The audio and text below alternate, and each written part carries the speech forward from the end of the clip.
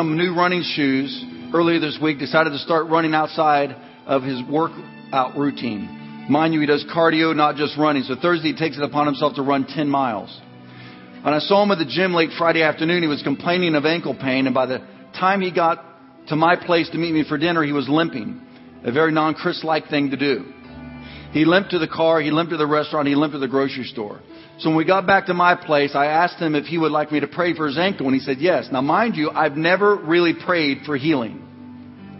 I believe that it happens, and I believe it happens for others, but it's just one of those things that I read and say to myself, well, that's nice for them. But I figured it wouldn't hurt. So we sat down, and I held his hand with one of my hands and placed my other hand on his ankle. I prayed a simple prayer, and when we were finished, nothing happened. In my head, I was like, okay, well, God just didn't want to do that, so that's cool. Who am I to dictate to God what he should do? So a minute later, I take my dog for a walk, and leaving Chris sitting on the couch. Okay, so I was walking my dog. I thought to myself, I forgot to rebuke our unbelief and ask God to replace our doubt with His faith. And that the same spirit that's in those other people who have healed people at church, that same faith is in me. So I told Max, my dog, because I talked to my dog, that we were going back in there and praying again. However, when I got back to my apartment, Chris was standing. I asked him how his ankle was, and he said, it's good. He did it. I was so excited.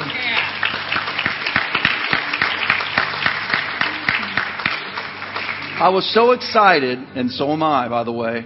I was so excited and yet doubtful. I asked Chris to show me, to jump up and down and run around, which he did. The man was limping in pain less than an hour before, and now he's walking and jumping around. I'm still kind of like, really?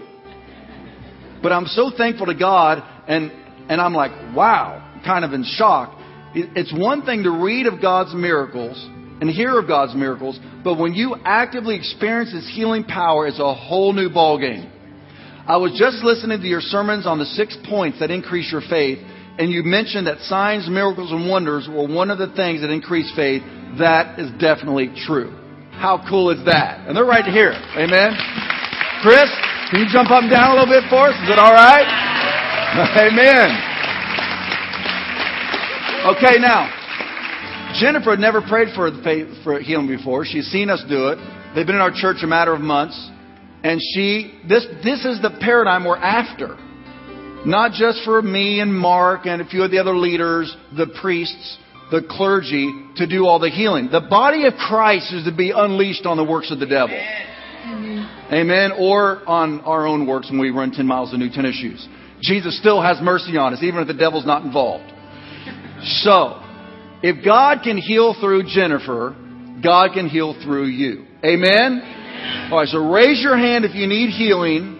Raise it high so the church can see. And then people, please come around and let's pray a prayer of faith like Jennifer did. And let's watch Jesus begin to heal and deliver and set free in this house today. Teenagers, come on, go for it. Pray from the core of your being. Pray in faith and watch Jesus begin to heal in this house. Real important. We don't do this for show. We do this to show off God. Amen. Amen. Amen. So you guys can grab a seat and let's hear what Jesus is doing in the house. Go ahead. Okay.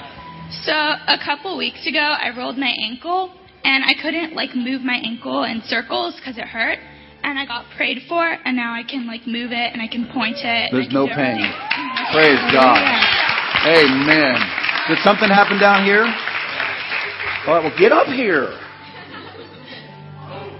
Look at that. We've wasted 10 seconds so far of our precious time. 11, 12, 13.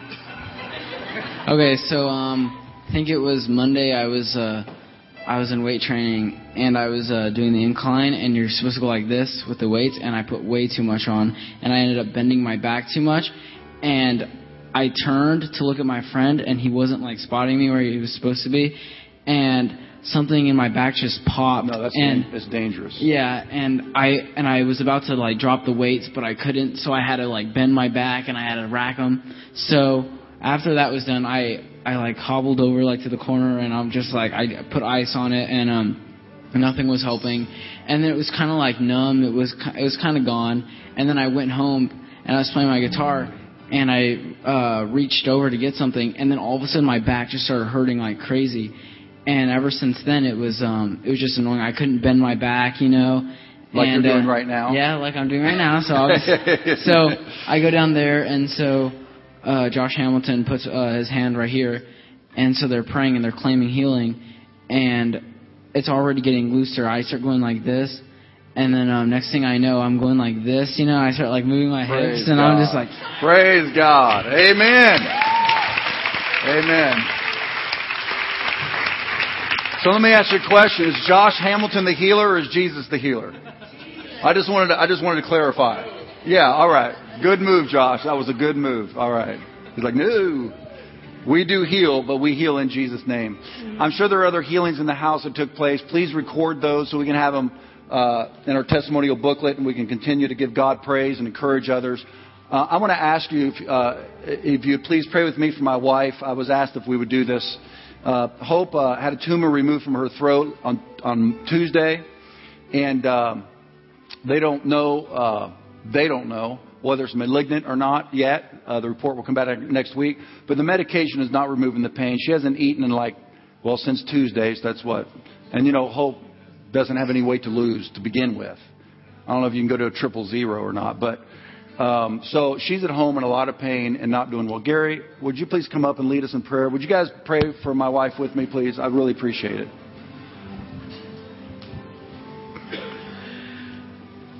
Lord, we're thank you that there is nothing that is too big for you. And there's nothing impossible with you. So we lift Hope up to you right now. And God, we pray that you would just move in this situation. I pray, first of all, that all of the symptoms of the pain would leave her right now, as we're praying even now. God, that the bondage of pain would go and would be broken just as we've been worshiping you. God, I pray that you would take care of all the situation regarding her eating, that she would be able to eat and would feel like eating and would be able to enjoy her food. And it wouldn't be a problem to her, God. Restore her energy, strengthen her, lift her up. And God, we pray for a good report on this test this week. We come against cancer of any type in Jesus' name. We put Jesus Christ and break the bondage of cancer in her life, Lord. The big C of Christ destroys the little c of cancer. And so we're expecting a good report. We're believing for a good report. We come against all fear. In Jesus' name, I pray for peace in the household. I pray for peace with all the children and as they're managing and taking care of the household. God, give Hope rest in you and an assurance and hope in you. In Jesus' name. Thank you, Gary. Amen. Thank you, church.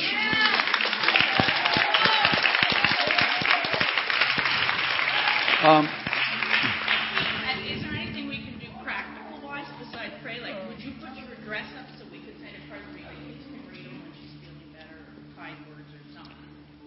Put my dress up so. Put your dress up, and we mail like cards or kind words or like pretty little scriptures. And then the kids, when she's feeling better, can read them out loud to her. Like something. That is sweet.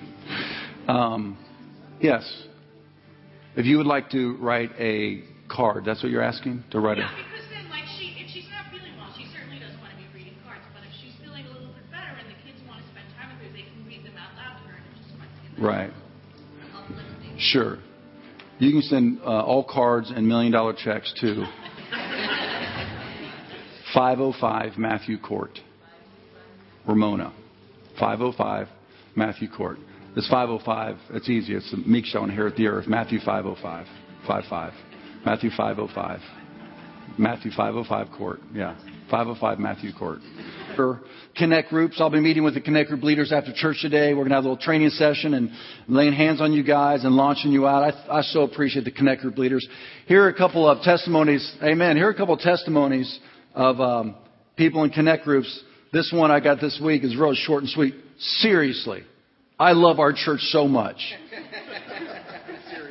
Sissy came over this morning and helped pack my kitchen while I was on the phone working. I just got a call from Ron who wanted to send me a check to help me. Really?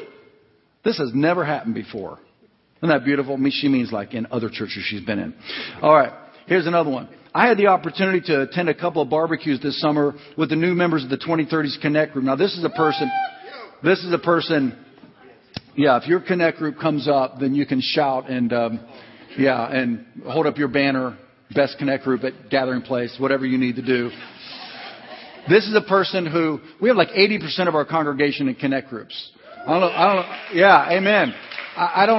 Any church in America, any pastor would give his left arm for that. I don't know what the other 20% of you guys are doing, but maybe you have your own little church forming. I'm not sure, but this is a person who felt like, well, everybody's connected but us, and so we kind of feel weird about where do we connect. And I said, you got to bust a move. Just check one out. And so she says, checked out a 2030s Connect group as well as a Newcomers Connect group. It was really nice to attend a relatively small gathering, put names to familiar faces from church, discuss the sermon, and get to know fellow church members in a casual and relaxed environment. Pardon the pun, but it really helped me feel more connected to the church. Connect groups, and that I was no longer just a stranger in a crowd. It has helped open the door to new friendships, which I hope to deepen and strengthen as I attend the new group beginning this week. This person also who decided to step out into the Connect group got baptized in the Holy Spirit, speaking in tongues a couple of weeks ago. I mean, she just got toasted by the Holy Spirit. It was great. That happened in my Connect group. All right, the next one.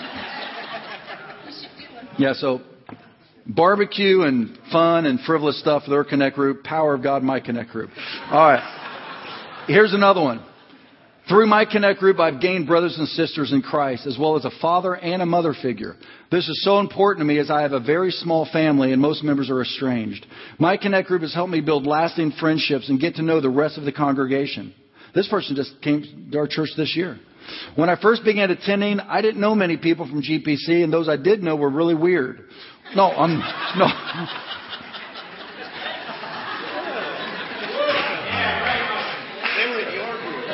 They were Dirk. That was your group.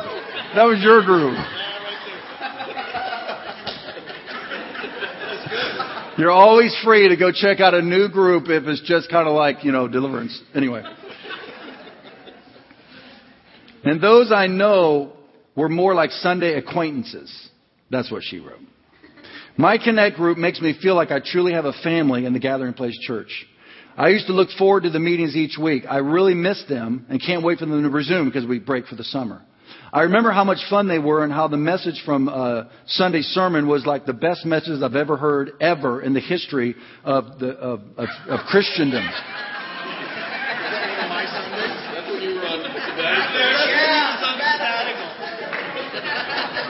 No, it was not when I was on sabbatical because we didn't have Connect groups going while I was on sabbatical.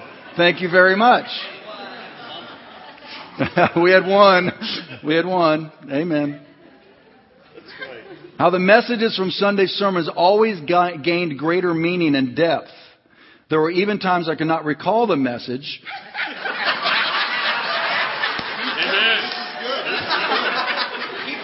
When my leader prompted the discussion, but as each member added their perspective, because they did not sleep during their sermons like I had,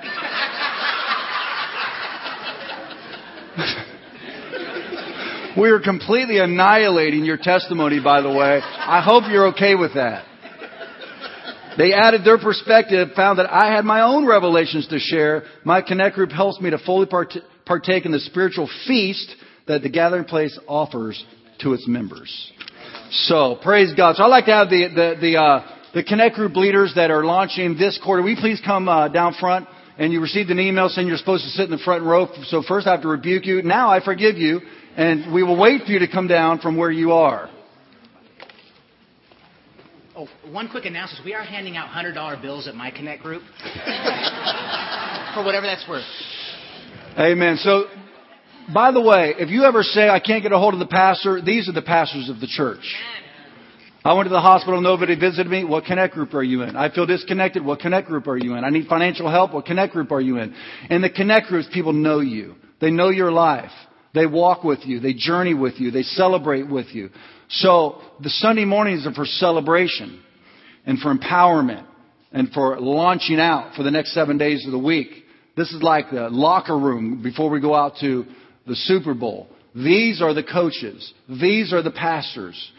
These are the ones that are going to nurture you, empower you, strengthen you, be there for you in your darkest hour and your greatest victories. Amen?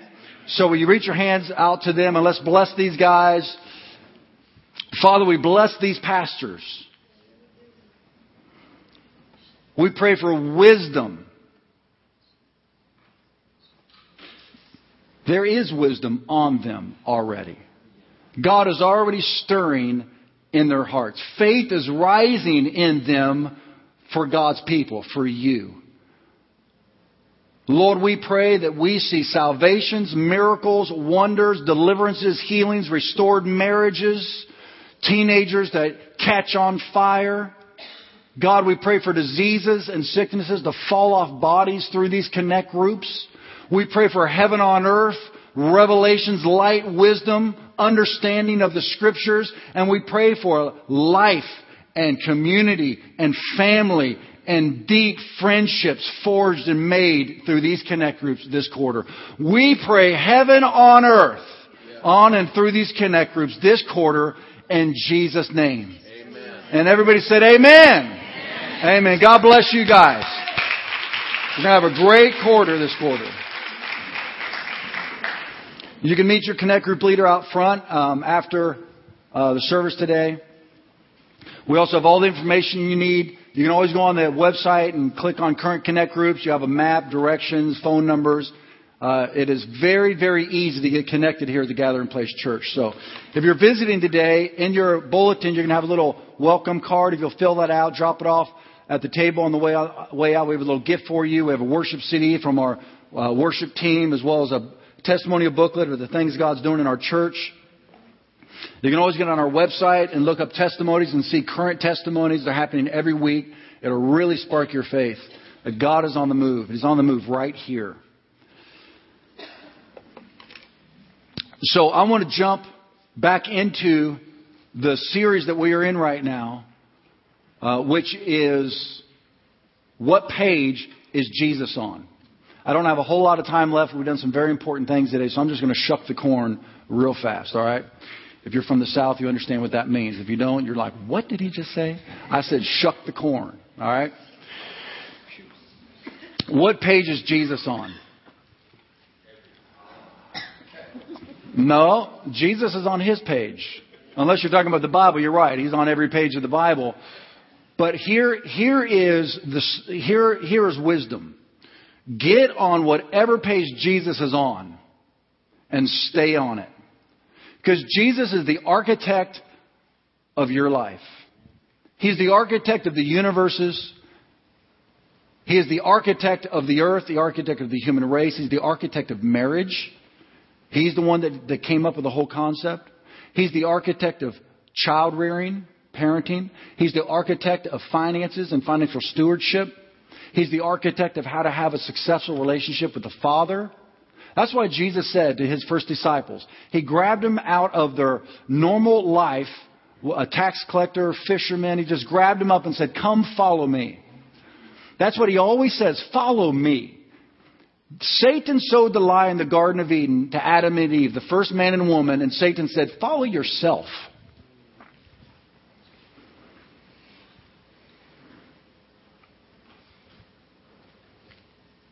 God is holding you back, pinning you in and holding you down. In fact, if you would just depend on your own wisdom, your own philosophies, and do your own thing, you will become a god. You know, he actually said that to them.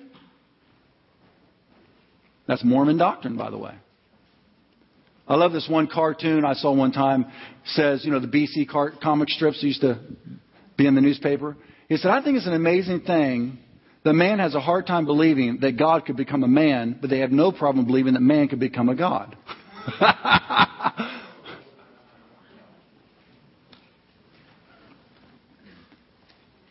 At one point, I hope this is the smartest thing that could ever happen to you.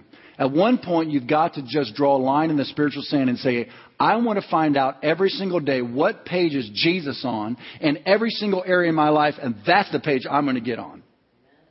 Because He's the smartest person there is. And He loves me and cares about me, and I want Him to be the leader of my life. Amen? So, we're not going to look at this passage, but we've been looking at Matthew chapter 21 where Jesus goes to church and he looks at the condition of the church, the condition of the people of God, and He turns over the tables of the money changers and He sets things right. And there are 4 things that He injected back into the church, which is very interesting. I did not realize this until I began studying this passage for this series, that they're the exact same 4 pillars, I call them, that Jesus spoke to me when I pioneered this church. Now, that doesn't make me spiritual. That just means that God wants these 4 things in His church. I was walking around the little school building we began this church with, and the Lord told me to go to the church, go to the school, walk around the school building, and when you get to every corner, 4 corners of that church building, the school building, I will tell you what to prophesy into the foundation of that church. So I had a blank page. I did not know what He was going to say when I got to each corner. And I don't make stuff up because that's just a waste of time. So, like New Year's messages, I don't come out just give you something that rhymes and call it God, because it won't happen. And I don't want to waste my time or your time with nifty New Year's resolutions and prophetic sayings. So I like to hear what God is saying. And so I came to the first corner and He said prayer. And I prophesied prayer into the foundation of this church. Then I went to the second corner and He said compassion. And we already have looked at prayer and compassion. And then I went to the third corner and prophecy came out. And I prayed prophecy into the the third corner of this house. And then the fourth one was praise, which we'll look at in a couple of weeks. Next week, Jonathan Welton is going to be here, who has a gift of discerning of spirits unlike anything I think I or Mark or Gary probably have ever seen before. God has opened up Jonathan Welton's eyes to the spirit realm. And he sees into the realm of the spirit, and he's able to impart that. And he's already imparted to some people in our church who are now operating in the discerning of spirits, and they see things that are just wild. And they help you understand what is Satan doing and what is God doing, because you get the veil pulled back and you see into the realm of the spirit. He'll be here next Sunday morning. He wrote a book called The School of the Seers. And it is powerful. But today I want to look at this fourth pillar, which is prophecy. Jesus walked into the church and He quoted the scriptures, the Word of God, the voice of God, twice in that short little passage, restoring the Word of God to the church. To me, the definition of prophecy is twofold. One, God has spoken. And secondly, God is speaking. To me, prophecy simply means the voice of God. What is God saying? When I prophesied that into the foundation of this church, what I saw was like a big mouth in the corner of that church. God's mouth. To me, that is prophecy. What has God said and what is God saying? These are 2 categories. Now, first one, what has God spoken, what has God said, is the written word. It's the Bible. Jesus placed the Word of God, the Bible, in the highest regard. He quoted it twice just in that short passage in Matthew chapter 21. He said, "It is written, my house shall be called a house of prayer." Then He said again, "It is written, you have perfected praise out of the mouth of babes." In other words, children know to praise me. It's the adults that have come to decide that they know more than God. Children just know to worship Jesus. I love hearing my children go around the house singing these little praise songs they learn in children's church. It is so pure. It is so innocent. It is so real. It's so right. And yet we get to become adults and it's like, oh, praise music, that's on Sundays. But what do you do during the week? I love cranking on K-Love in my car. I crank it up and we worship. I love cranking on the worship here at our church, our worship CD. I crank on all sorts. I wake up in the mornings, get the kids ready for school, and you put on some worship music in the house and dancing around the kitchen with my kids. I love it. Children know that we are to be praising God. That's why he says, it is written, out of the mouth of babes, you have perfected praise. Jesus placed the Word of God above everything else. Do you know the Bible says that God has placed His Word above His name? We are singing there's name and the power in the name of Jesus. The Bible says God's Word is above His own name. Jesus one time was teaching in a group in somebody's house or somewhere, and his mother and his brothers and his sisters came to the meeting. They're outside, and the place is packed. No room to sit, standing room only. And one of his disciples comes in, interrupts the rabbi and says, your mother and your brothers are outside. Now we're talking about the Mother Mary. You understand the holy ground we're on right now? And you know what Jesus' answer was? Bring a special chair in, different than any other chair, and put it right next to me. And let's hear what she has to say. Is that what he said? I don't say this to dishonor the Mother Mary, but we have made a bit of an idol out of her, I think. Here's what Jesus said. Who is my mother, my brothers, and my sisters? But they who hear the word of God and do it. Dang! I don't know if I would have tried to pull that one off. I mean, personally, I don't know if I would have gone there. Woo! Talk about honoring the Word of God. And you know, the scriptures that Jesus quoted were scriptures that had been written thousands of years earlier.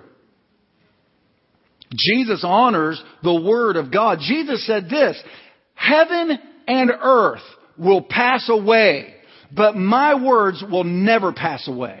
What do you think you should be building your life on? Until you see the Bible as more than a historical book or a book of philosophy or wise words of men, you will never take it seriously and you will never build your life on it. Look what the Apostle Paul says in 1 Thessalonians 2:13. For this reason we also thank God without ceasing. Because when you received the word of God, which you heard from us, you welcomed it, not as the word of men, but as it is in truth, the word of God.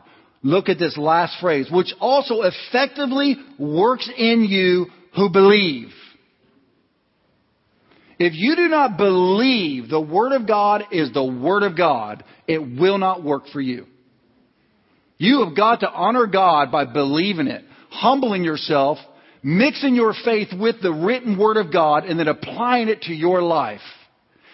That is when the Word of God will begin working for you. No more debate. No more questioning, no more arguing. You know, the Bible says your word is settled forever in heaven. Nobody in heaven is arguing when God speaks. Someone did that once already. And everybody saw what happened to him. His name used to be Lucifer, the bright star, the daybreak. Now his name is Satan. The dark one, right? The deceiver. He lost his nature of light and it was turned to black darkness when he rejected the counsel and wisdom of God. Think about it.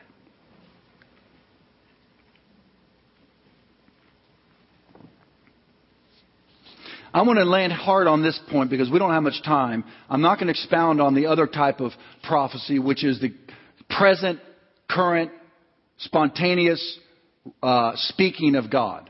The gift of prophecy, dreams, visions, revelations. I'm not going to go there because I don't have time. We have that. We talk about that so much in our church. But today I want to really lean hard on the written word, the prophetic word of God, the written word of God, because it is the firm foundation. There are three things to do with prophecy.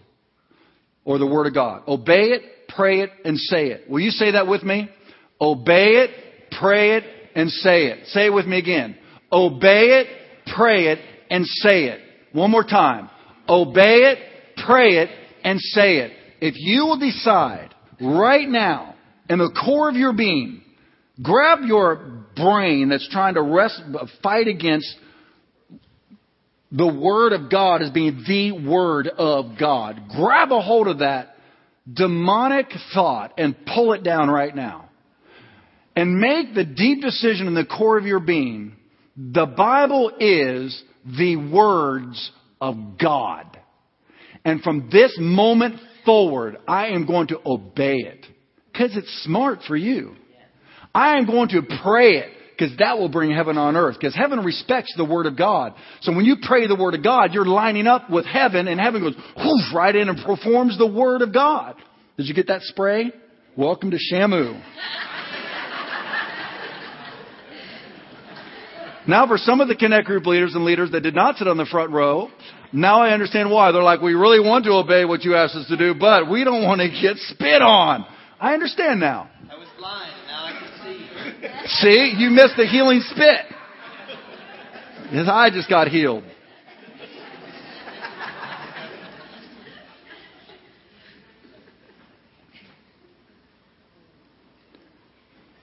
You really have to come to a place, I can't emphasize this enough, you have got to come to the place where you come to the deepest point of no return decision. The Word of God is the Word of God. I could prove it to you historically. I just don't want to take time to do that today. We've done that before, where you can compare all literature in the history of the world that we consider the most important literature of the history in the history of the world, and how they test it to see if it's authentic. And you do that exact same acid test on the Bible, and the Bible leaves every other book, written document, historical document in the dust. So if you're going to be honest, then if you throw out the Bible as being the Word of man and not the Word of God, you also have to throw out every other historical document that's ever been tested by historical scientists. Jesus believed it was the Word of God. Look what Jesus said. Obeying the Word of God gives us protection, freedom, and success. Matthew 7:24 through 28, Jesus says this: anyone who listens to my teaching and follows it is wise, like a person who builds a house on solid rock. Though the rain may come in torrents and the floodwaters rise and the winds beat against that house, Jesus Christ says this: it won't collapse because it is built on bedrock. But anyone who hears my teaching and doesn't obey it, that means you have the ability to obey it. Right? It is foolish, like a person who builds a house on sand. When the rains and floods come and the winds beat against that house, it will collapse with a mighty crash. So this is like someone who says, well, I think having sex before marriage is okay. I mean, it feels right. I love the person anyway. Well, that's your philosophy. It's not Jesus's. It's not the Word of God. You're building your house on sand. There are things that happen in the core of your being, your emotions, your psyche, your identity. There are insecurities that end up in that relationship that you will not be able to explain. It's because you have given the deepest core of your being to a human being that is not yet committed to you for the rest of your life. It wreaks havoc in your psyche and in your soul. You won't understand why you're starting to get weird. You're starting to get insecure. You're starting to covet. You're starting to get jealous. You're starting to not communicate well. I had this one couple that came in and said, our communication is horrible. We don't know what the problem is. I said, well, are you guys sexually engaged? Yeah. I said, well, you need to repent from that because you grieve the Holy Spirit. You're not doing it God's way. They did. They came back and they said, unbelievable. He says, I understand what she's saying now. The wisdom of God was lacking in that relationship because what we were saying is, God, we're doing it our way, not your way. You see, God doesn't give us these parameters to be a killjoy. He knows how He's designed us to function, operate, and to be healthy and whole. Amen? So He gives us these things. And so whether it has to do with our sexual lives, whether it has to do with the way we relate to one another, forgiveness is not an option. You end up being angry and bitter and resentful and full of nastiness. Right? Unforgiveness is going to produce bitterness. That's why Jesus says you got to forgive. We got to do it God's way. When it comes to finances, not doing it God's way, I ask every single person that comes to me. I just did it last week. I don't care if you are broke or if you are rich, when you come to me to pray for a provision or a job, I will say, are you tithing? And we can't even start until you start tithing. Because God says to give Him the first 10% of your income, then He will become your financial provider.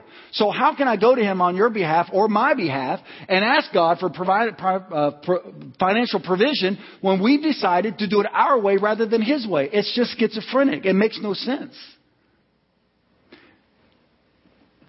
Jesus says that if we want to build our lives in such a way that when hard times hit, our lives, our marriages, our finances, our health will still stand, we've got to build it based on His architectural design. We've got to stop arguing with Him and just do it His way.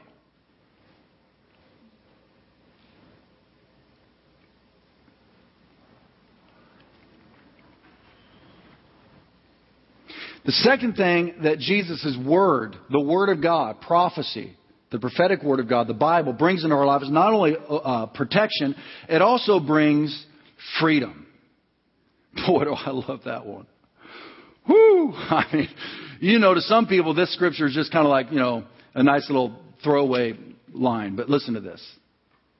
Not to those who have been set free by the Word of God. So Jesus said in John 8:31-32, so Jesus said to the Jews who believed in Him, if you continue to, say it out loud, obey my teaching. Not just come to church on Sunday and hear it and forget about it. So you have to go to a connect group and be reminded of it and then learn how to follow through on it. If you continue to obey my teaching, you are truly my followers. Then you will know the truth, and the truth will make you free.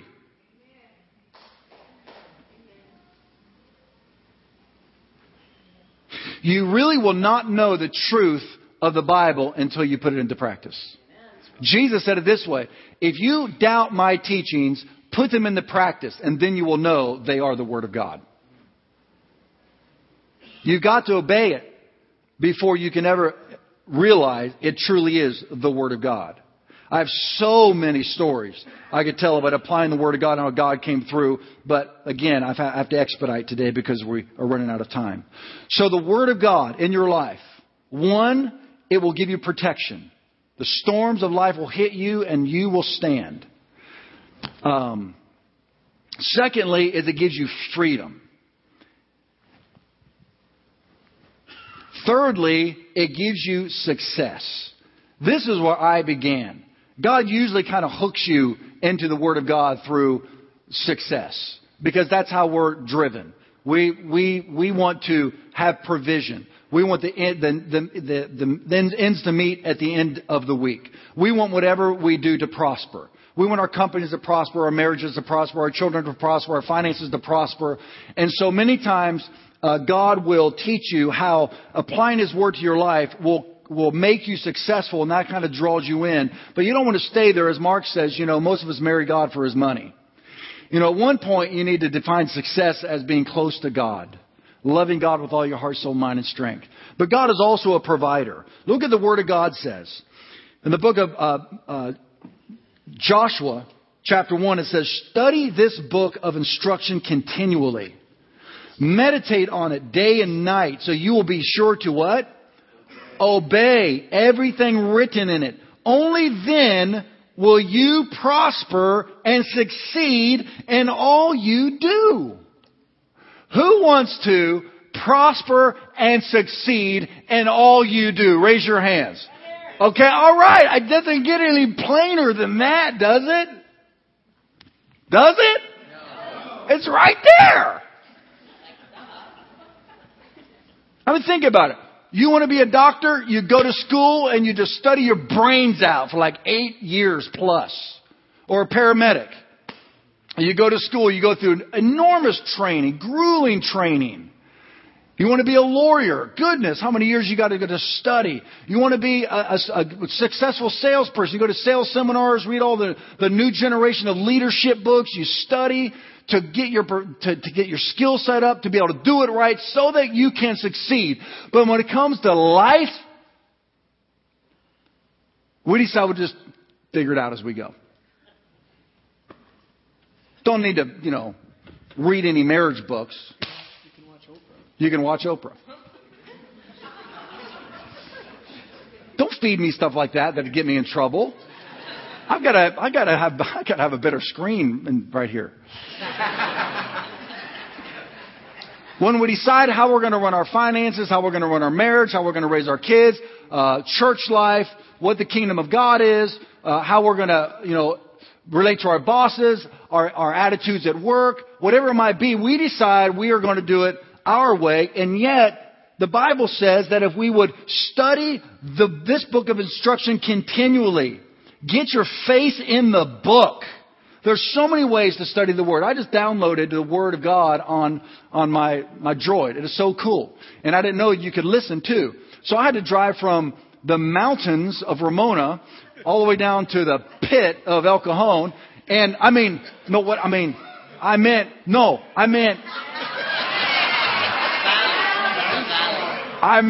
is anybody here from El Cajon? I love El Cajon. What I meant by that was the PIT stands for the perfect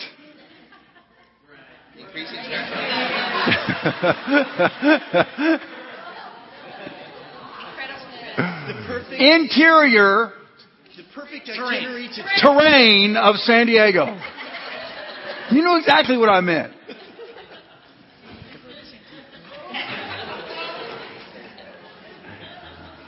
I love you guys so much. Oh, wait a minute. One of our board members too. Yes. I am not getting out of it. I need to move on. Thank you, Les. And I'm so out of time. So what I did was, I just started the book of Galatians, and I put on my earpiece, and I listened to the entire book of Galatians by the time I got there. The whole book, I'm telling you, getting the perception, the wisdom, the understanding, the heart of what God was saying through the Apostle Paul to that church and their lifestyle. I was so full of wisdom by the time that I arrived that it's remarkable how the Word of God will shape your heart and your mind and the way you perceive things, the decisions you make, the way you see God, your faith level. It all increases by the Word of God. Look what 2 Chronicles 20:20 says. Believe in the Lord your God and you shall be established. Believe His prophets and you shall prosper. I thought it was safe being all the way up in North County. Okay, so 1, obey it. Number 2, pray it. I'm going to wrap this up. There are over 7,000 promises in the Bible for you to claim. Why do you think God would put over 7,000 promises in the Bible? Why would He make promises? He intends to keep them, but He also knows we're going to need them. Why would He make a promise if He didn't know that you and I were going to end up in difficult, troubling situations?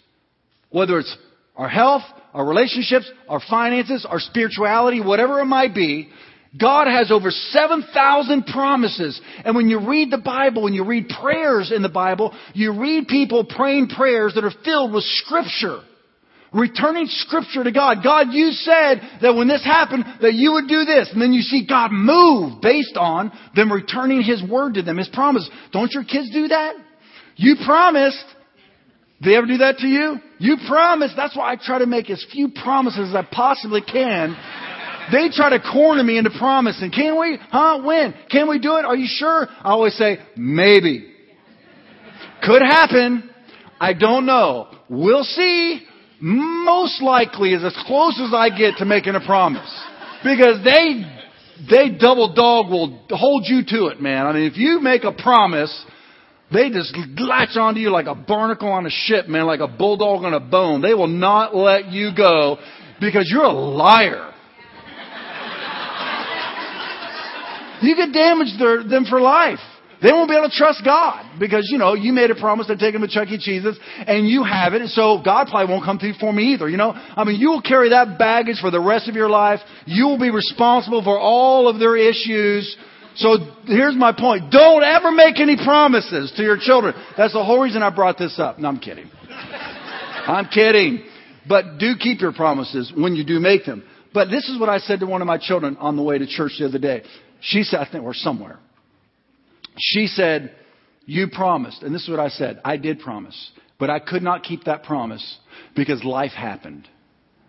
As much as I wanted to, I just couldn't do it. But let me tell you, someone who will always keep his promises, God. And I directed her to God's faithfulness. Because even though my best intentions were to follow through on that, I just couldn't because things happened and I couldn't make it. So I always turn them to God. Because look what the Scripture says in 2 Corinthians 1:20. For no matter how many promises God has made, they are, say it out loud, yes, in Christ. And so through Him, Jesus, say it out loud, Amen, is spoken by us to the glory of God. In other words, we believe it, God does it, God gets glorified. And then the last thing is to say it. And this is so powerful. You have no idea how powerful your mouth is. The Bible says life and death is in the power of the tongue.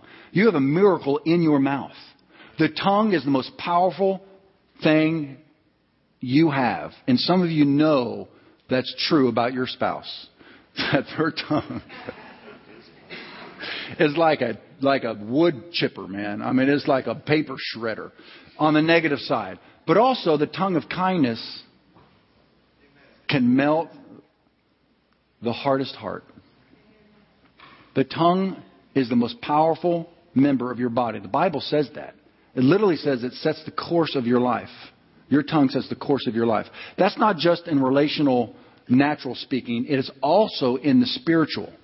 Look at, we're not going to look at the passage, but in the book of Luke, Jesus is being sorely tempted by the devil. He's fasted for 40 days, hasn't drank or ate anything. He's weak. He's alone. He's isolated. He's vulnerable. And Satan shows up and starts pushing him, tempting him with thoughts, hitting him right where it hurts. Jesus is beginning to starve to death after 40 days. His body is starting to shut down. And Satan says, hey, why don't you operate independently of God? Same temptation as Adam and Eve. The same 3 temptations in the desert were the same 3 temptations in the garden, by the way. Hey, why don't you operate independently? You got power. Turn that stone into bread and eat, man. Jesus didn't do what most of us charismatics do. You better get out of here. I'm going to hurt you. You know, speaking in tongues, jumping around and saying all sorts of stuff. No, that doesn't do anything in the realm of the Spirit. That does nothing. What Satan respects is the Word of God, whether you and I do or don't. Jesus Christ turns right at Satan and says, it is written. And he quotes Scripture that Moses wrote 4,000 years earlier. Jesus really believes the Word of God is the Word of God. He said, it is written, man shall not live by bread alone, but by every word that proceeds out of the mouth of God. Prophecy. So Satan said, well, that one didn't work. So he tempts him again with the second temptation, which was power. And he says, I'll give you all these kingdoms, wealth, success, authority. And Jesus turns to him again and says, it is written, and quotes the Bible to the devil again. Then the third time he tries to get him to, he twists. He says, oh, you're going to use the word on me? I'll use the word on you. And he twists the Scriptures and quotes the Scripture to Jesus, which is what cults and false religions do. They take the Scriptures and they twist them so it sounds like Christianity, but it's not. And so he quotes a Scripture at Jesus and decides, oh, this is going to be a sword fight. So Jesus whips out his sword, which is a lot bigger than Satan's. And so is yours, by the way. It's called the Word of God. And he says it is also written, and he trumps Satan's Scripture with another Scripture. And you know what the Bible says? After Jesus quoted 3 Scriptures to the devil, you know what the Bible says? Satan left him for a more opportune time. Like maybe when he's not going to be quoting Scripture at me. You see, Satan respects the Word of God. He hates it, but he respects it and he has to obey it. The Bible says even the demons believe and tremble. They just don't obey.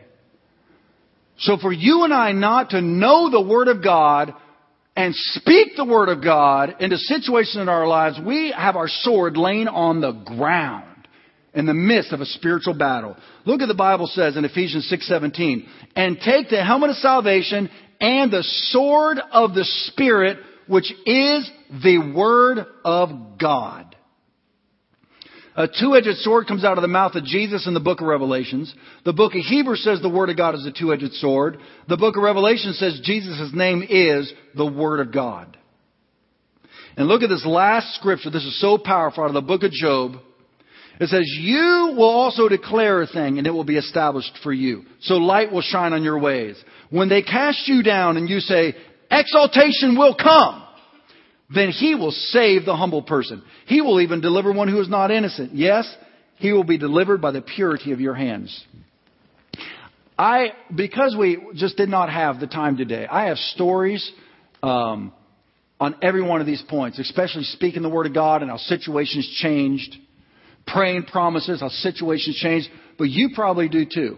If you don't, and even if you do, this is my encouragement, my challenge. This is my heart's desire for you, for me, for this church, is that we all will begin to honor the Word of God to the degree that Jesus Christ honors the Word of God.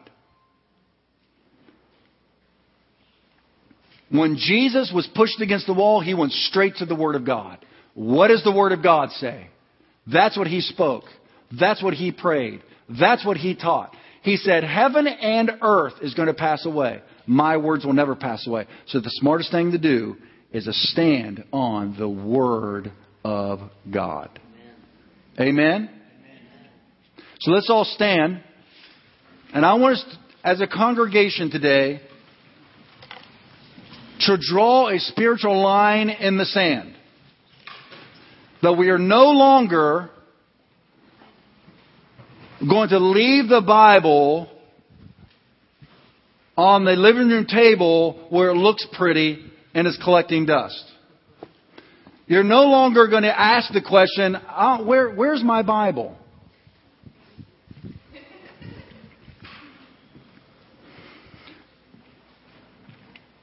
That as a congregation, we are not going to make the Word of God second, third, fourth, fifth, 10th level of importance in our lives.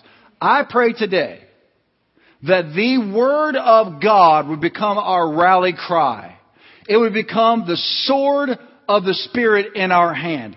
It will be the first, second, and last thing we go to decide what to do in any situation in our lives. That we are a church that obeys, prays, and says the Word of God in our lives, so that God can perform His words in our lives and through our lives. Amen? Will you draw the line in the sand with me today? Will you decide deep in your heart you are no longer going to wrestle and debate whether the Bible is the Word of God or not?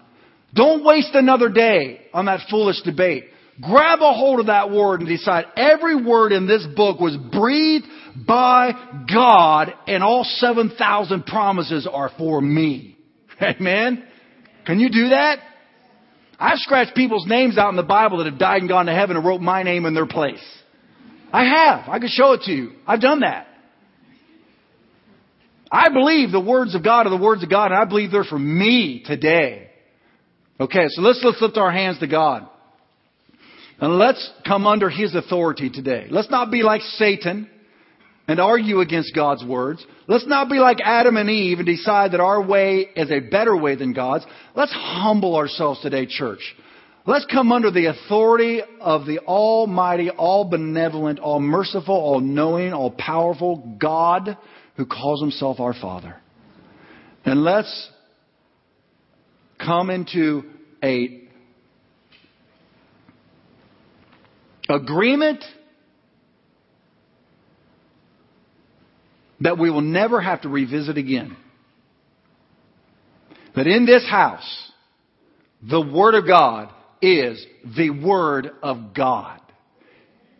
And we humble ourselves and agree with it. We'll eat it, read it, listen to it, submerge ourselves in it so we can have the wisdom of God. The peace, protection, and provision of God. The Bible says the fear of the Lord is the beginning of wisdom.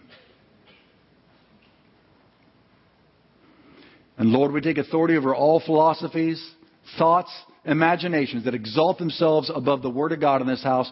We bring them into captivity and put our foot on the neck of every lie that disagrees with your Word. And we declare in this house, from this day forward, the Word of God is the Word of God. And in this house and in our houses, we will obey it, pray it, and say it.